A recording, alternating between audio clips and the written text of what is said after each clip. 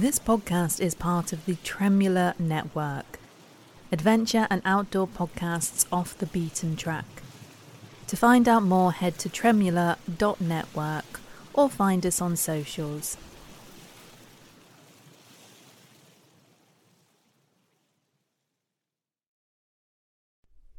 Seize Your Adventure is part of the Tremula Network, adventure and outdoor podcasts off the beaten track. Hello adventurers, it is Fran here, and just a heads up for this episode. So this episode goes into some detail on the consequences of potentially having seizures whilst in the water. So just to be aware that that's where some of the conversation is heading. There are a couple of swear words that slip out just towards the end there as well. That's all the housekeeping for the moment. On with the show. This is Frankie York, and you're listening to the Seize Your Adventure podcast. If you've been keeping up to date with our social media and our episodes, you should recognise this voice. But if you don't, I'm Fran's intern.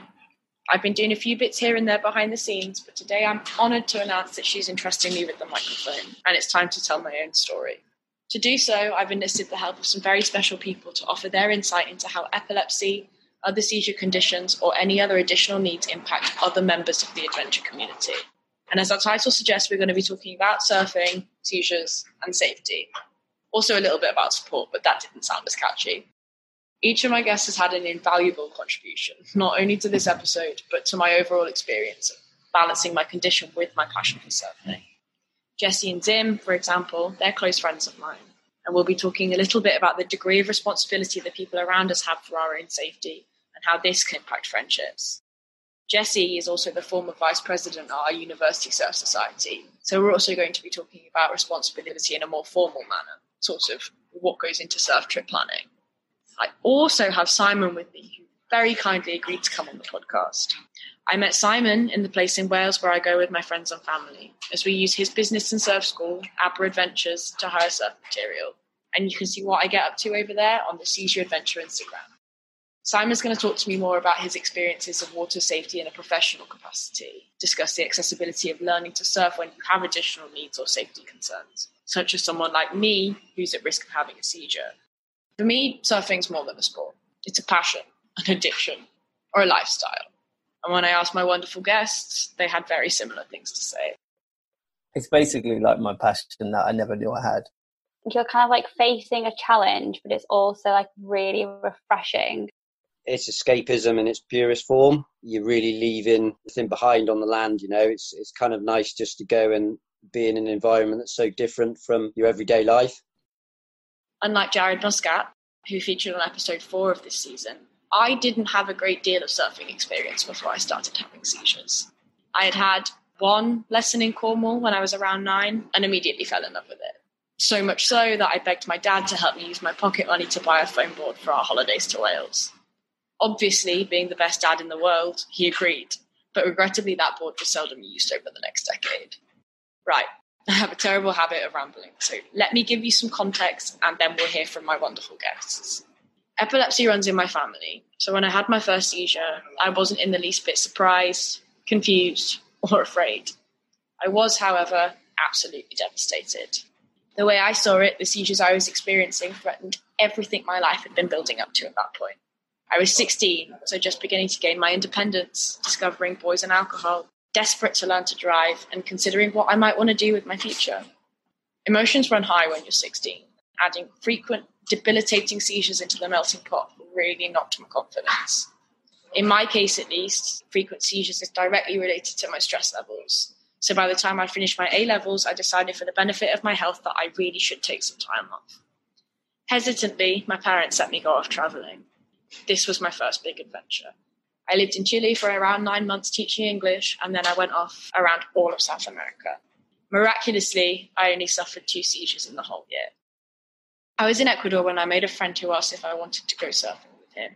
When I said yes, I hadn't thought twice about my seizures, and luckily that hazard was never realised. But in hindsight, I really should have taken more care.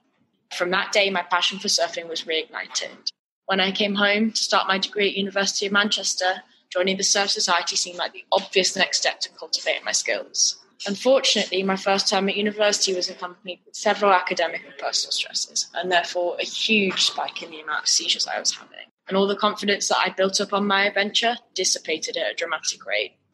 Once again, I was terrified to even leave my house, let alone go surfing. And this broke my heart.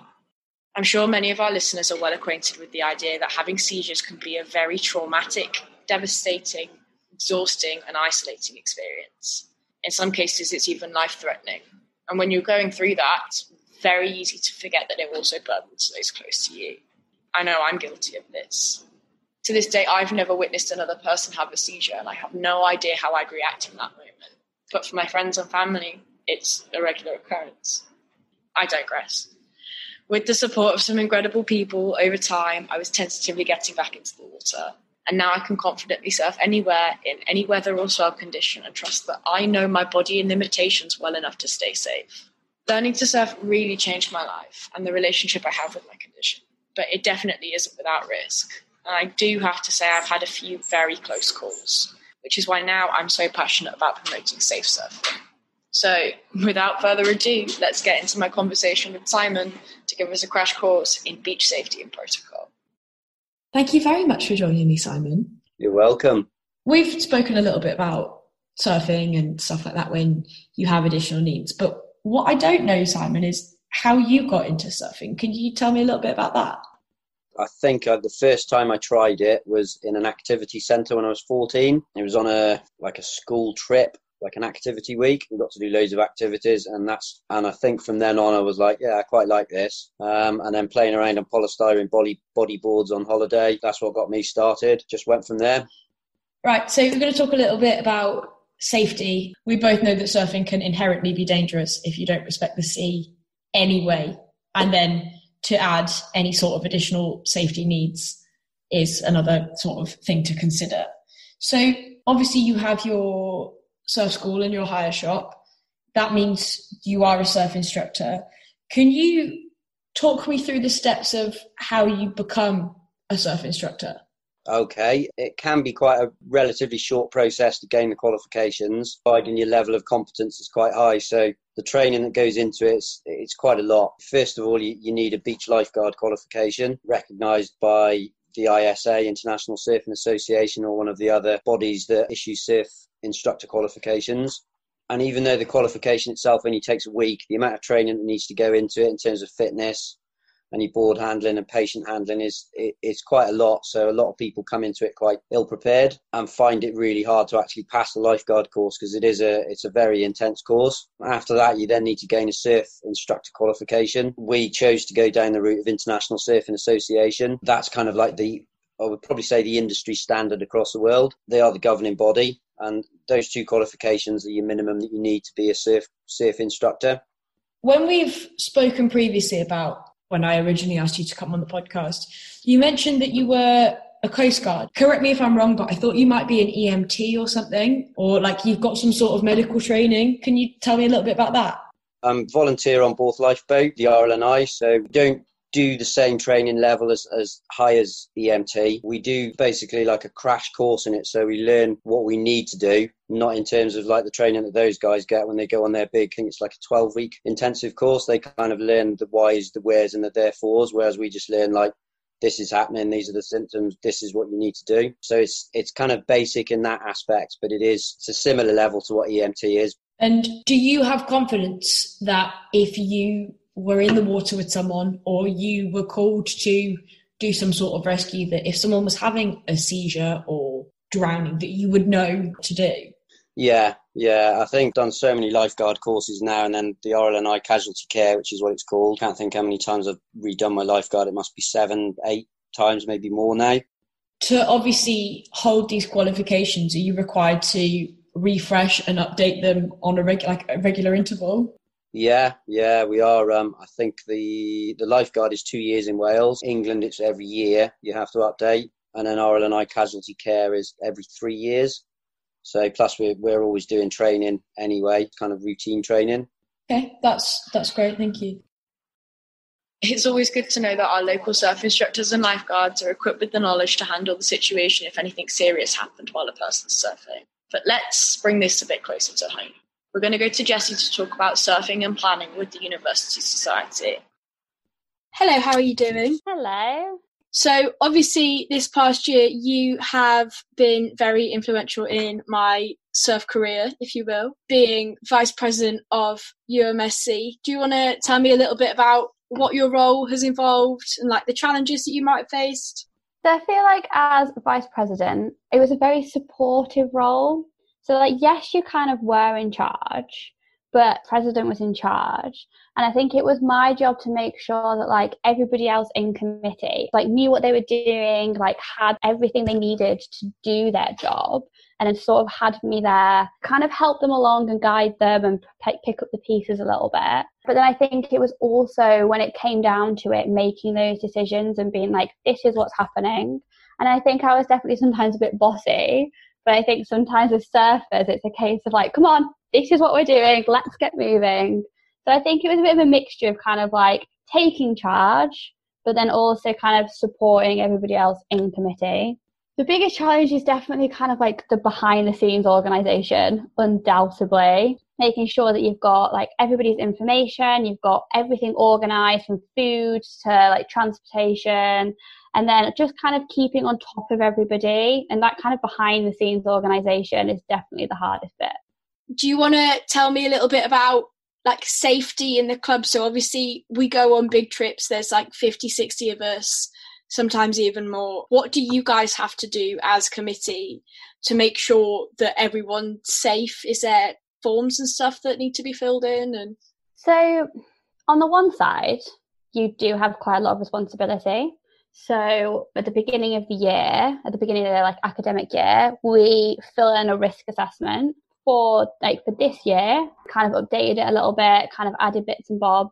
But yeah, you have to have a really comprehensive risk assessment in terms of where you're going. So we're classed as a like high extreme sport. We're classed as like, there's like 3 categories and we come in the highest, extreme danger, like chances of injury. Yeah, so we have to go from stuff like people get, like we've had incidents of people getting like hit in the face with a surfboard, someone getting caught in like a riptide and not necessarily being able to get out from the sea, even just small injuries like cuts and scrapes. And you kind of have to take all of these into consideration and put them in a risk assessment. And then whenever we go, we have like on my phone, I have the emergency contacts of like the university sports officer, the university security team. Like I have their numbers if need be, so that if something happened to anybody, I can contact the university, contact parents really quickly.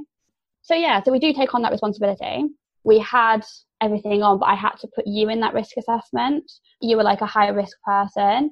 So it was not a case of like, we can't let it happen. It was more like, if this happens, this is the procedure to contact your parents, like chance of it happening. So it went in the risk assessment so that if we had to take you to hospital, it wasn't like we hadn't communicated that with the university.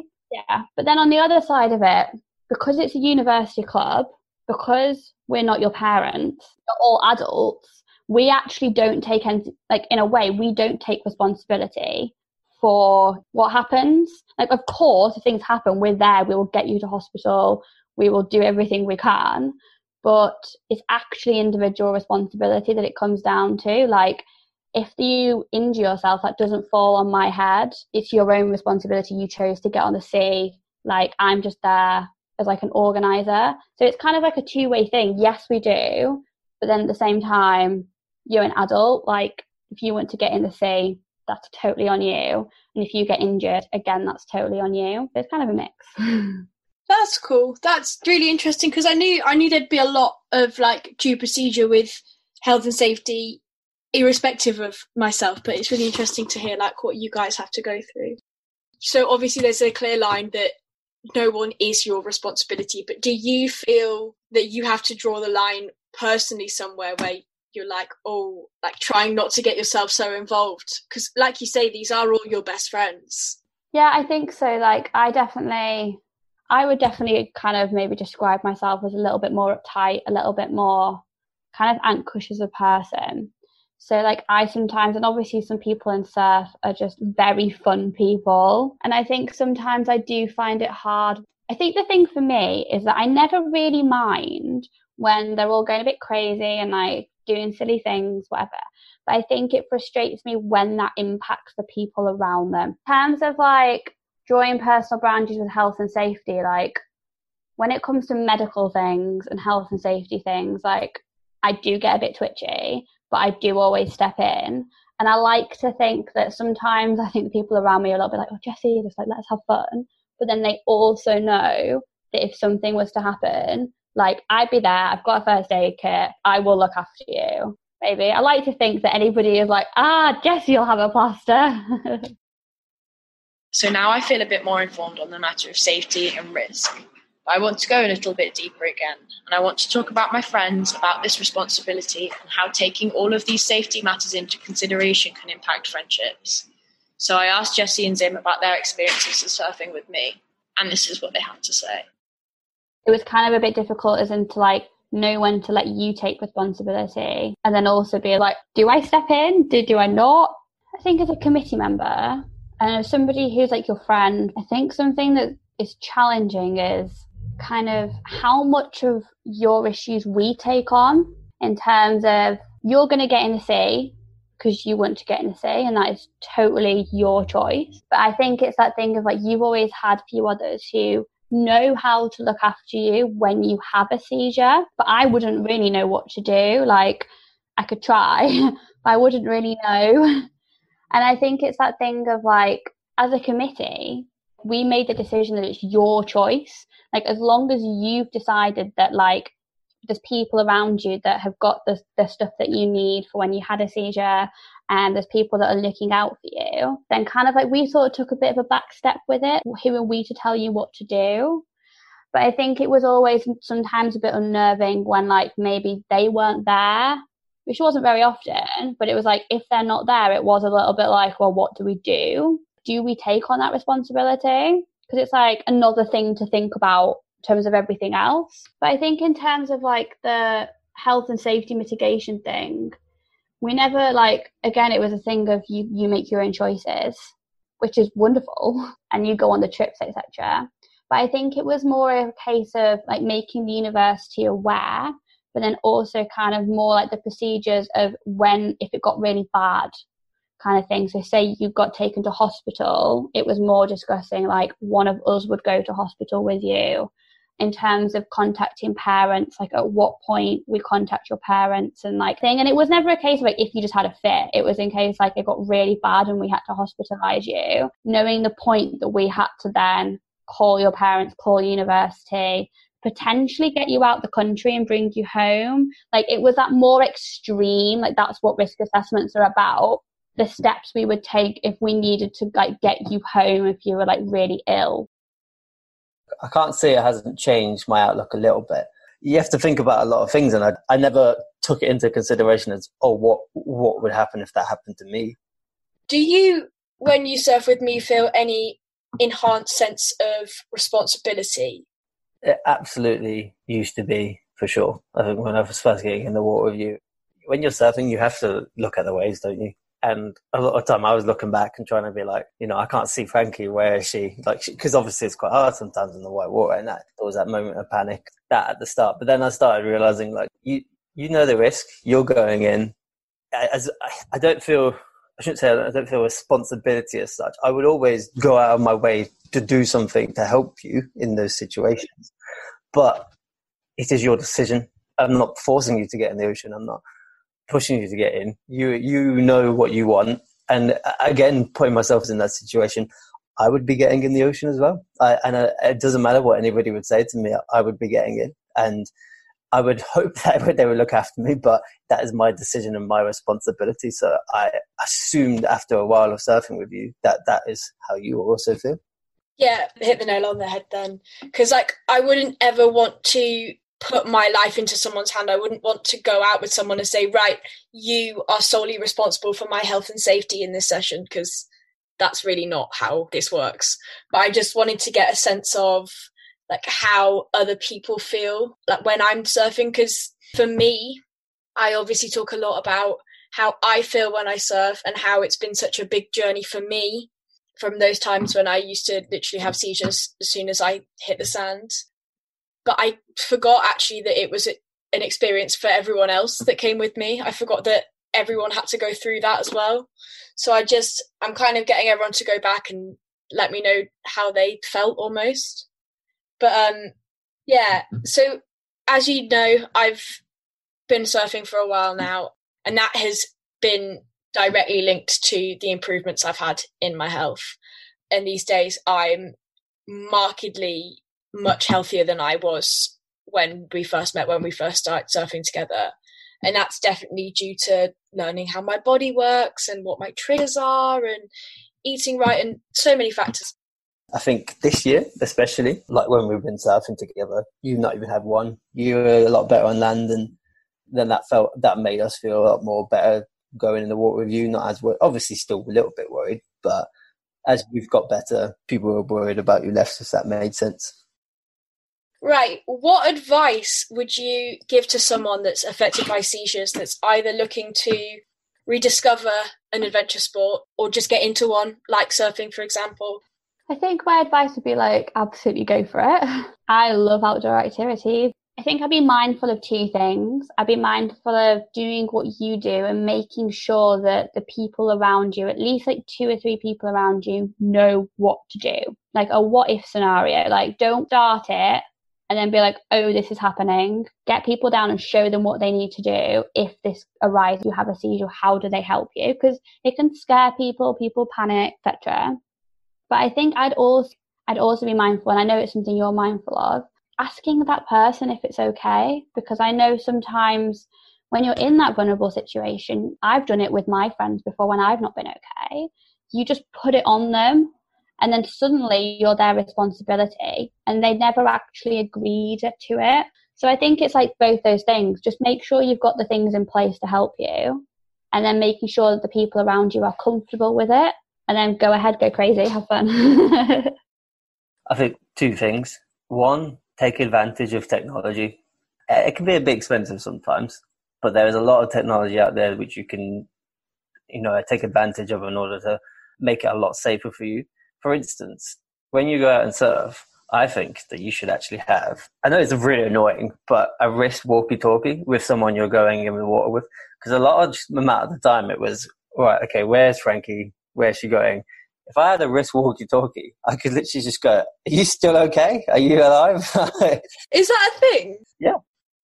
I guess you can't really control this as much, but have good people around you. Join clubs.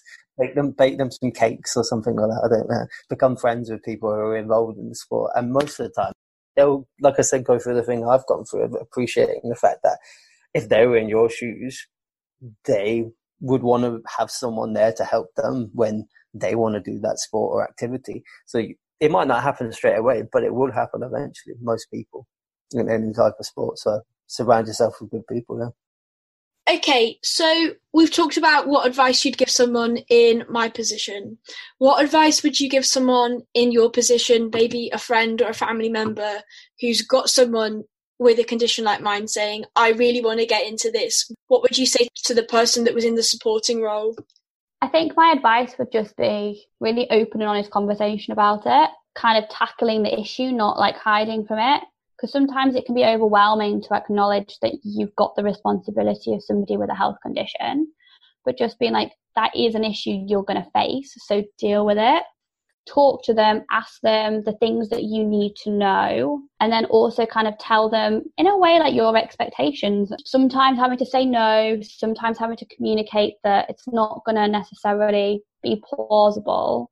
I would say make sure they're aware of all the risks and dangers before. So obviously whenever we take a new person surfing, you have to make sure that they're aware of all the risks and dangers. I would overemphasize these risks and dangers to that person and reflect on how those dangers and risks might be influenced even more by their condition. For instance, in the case of epilepsy, I know when you get tired, or when you used to get tired, you would more likely have a seizure. So, for instance, if I know I'm going into water with a strong rip or strong current out back, which is quite known for that, maybe I need to let them know not to surf in those conditions just yet, or maybe do a lot of swimming practice beforehand if they're able to, of course. But just making sure that they're more aware than usual of the dangers and risks. and how their conditions are influenced by those. That's cool. Okay, is there anything that you wish that I had said a year ago or whenever we first started surfing? Is there anything you wish you'd known? Because I have a few regrets. I put my hands up and say there's times I've surfed when I shouldn't have, or stayed in the water when I shouldn't have. I've done things that have impacted people and hurt people. And anything that you wish you'd known or you wish that I'd said that could have made our whole journey together a little bit easier on both of us. As far as things go, you informed us as much as you should have, and actually the person who was in charge of the rest was already there. If they weren't there, then I would have preferred a conversation, a more in-depth conversation about the risks towards us and what we would have to be doing as a result. Does that kind of make sense? That's really good to know, because like I say, there's times that I've pushed myself when I shouldn't have done, and there's times that things have happened that obviously shouldn't have happened, and I need to I don't know if it's make amends or I think I just need to explore that for my own cathartic reasons. But also, this journey has been so unique.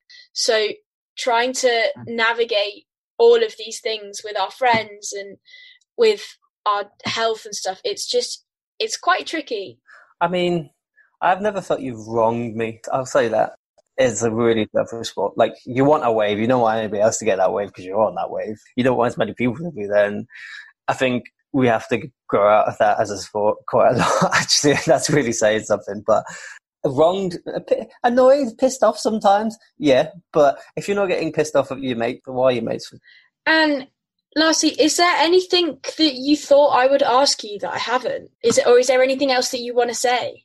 I'd only say have a bit more faith in other people, and not to worry about it as such, but maybe just take it from their point of view. It's they are probably wanting to do it, and most of the time they'll tell you otherwise. They'll if someone really didn't want to do it, they really would tell you. They are doing it because they want to kind of help you out, and most of the time they understand the position you're in, and maybe just pick up on their feelings a little bit more in terms of how you might be able to reduce their worry.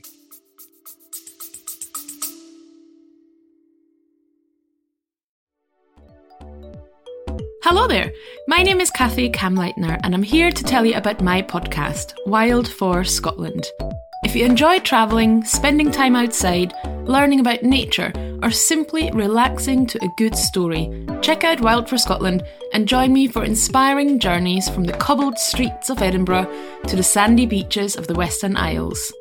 We go on scenic road trips up and down the country, hop from island to island, immerse ourselves in Scottish history, culture and landscapes, and meet passionate locals who love sharing their own little corners of Scotland. Think of it like story time for adults that inspires you to head out and learn about the world around you.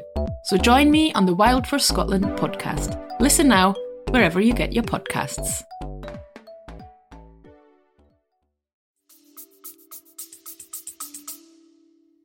There's one person who was by my side for the whole of this journey. Yet, when I asked them if they could share their experience, they refused, citing firstly, they didn't want to rehash the trauma, and secondly, that they wouldn't be able to live with themselves knowing that they had encouraged anyone with any kind of additional needs or safety requirements to take up surfing.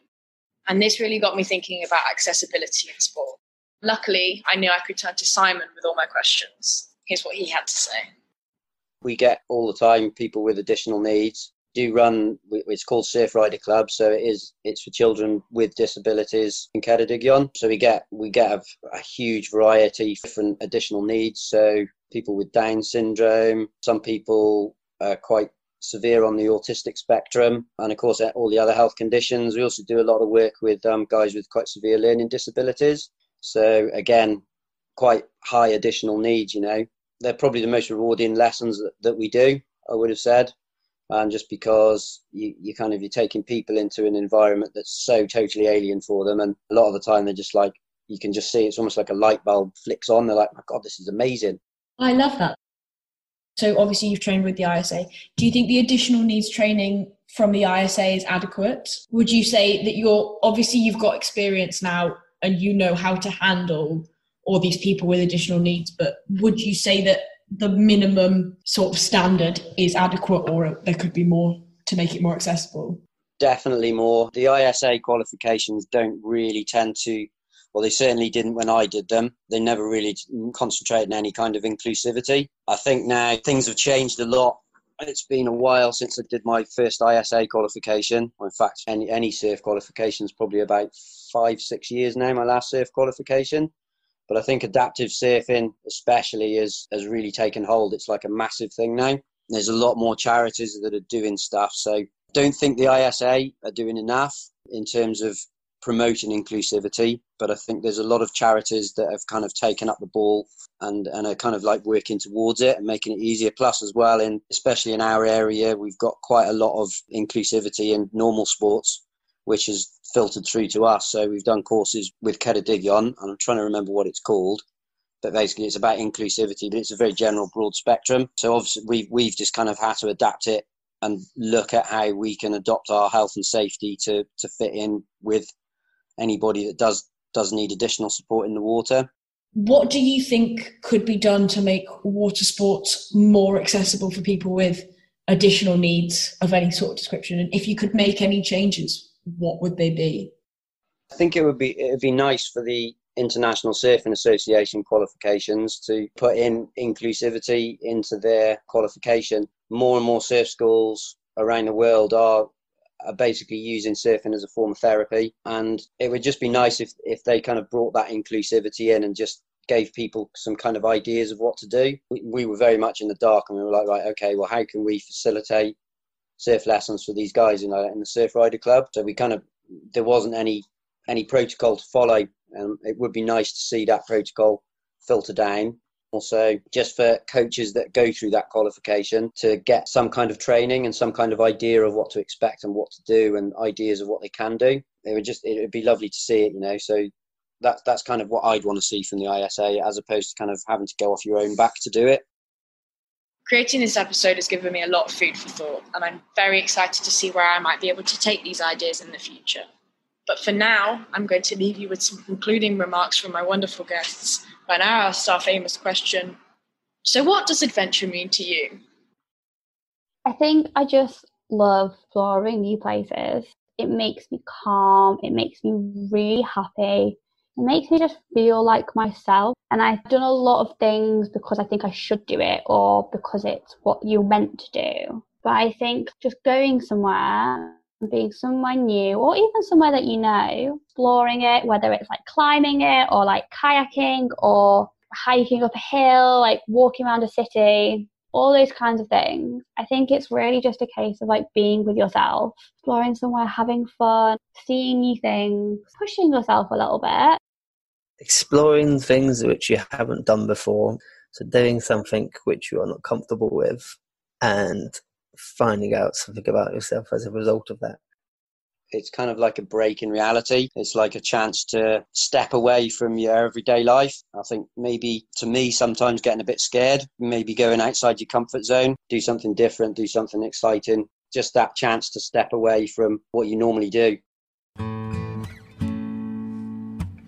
As always, thank you so much for listening. And remember, if you want to support the podcast, you can do so on our Patreon. Don't forget to seize your adventure.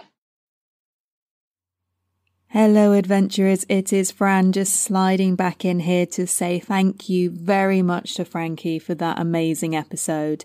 It was a fantastic idea to get some responses from the people that have supported her through her journey, and I think it just really goes to show that adventures, even when they are done solo, are never really done alone. Thank you very much to everyone that Frankie spoke to and everyone that I know helped her behind the scenes as well in terms of doing some of the recording, and we had a few technical difficulties and some of her friends over in Spain helped out with that on site as well. So thank you to everyone that has been involved in this episode, but of course to Frankie most of all. It has been an honour to help you tell this story, although to be honest with you, you took it and ran with it and made this episode completely your own. So thank you so much for the work that you've put in. As Frankie said at the end there, Seize Your Adventure is on Patreon, and the support from listeners such as yourselves really helps to keep this show going. The patrons that we currently have are donating just enough to keep things even in terms of what's going in and what's going out each month.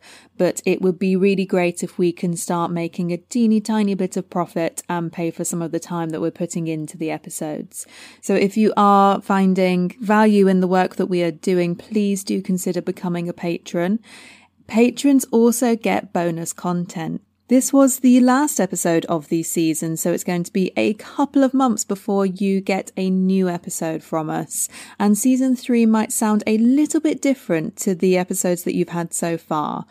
But if you would like some content between seasons, if you join as a patron at the $5 and above level, you are going to get some bonus episodes between now and season 3. So if you don't want to miss us, do consider joining up at that level, and you get to hear our voices every single month. You will be added to the patron-only newsletter, and that gives you some behind the microphone news, and it gives you first look at what is happening in season 3 as well. If you can't support financially, I do appreciate that as well, particularly in these times. I want you to know that both me and Frankie appreciate everyone out there who is listening. If you enjoyed today's episode, please do share it around. We are really close to 5,000 downloads, and I'm really hoping that this episode will just push us over before the end of the season.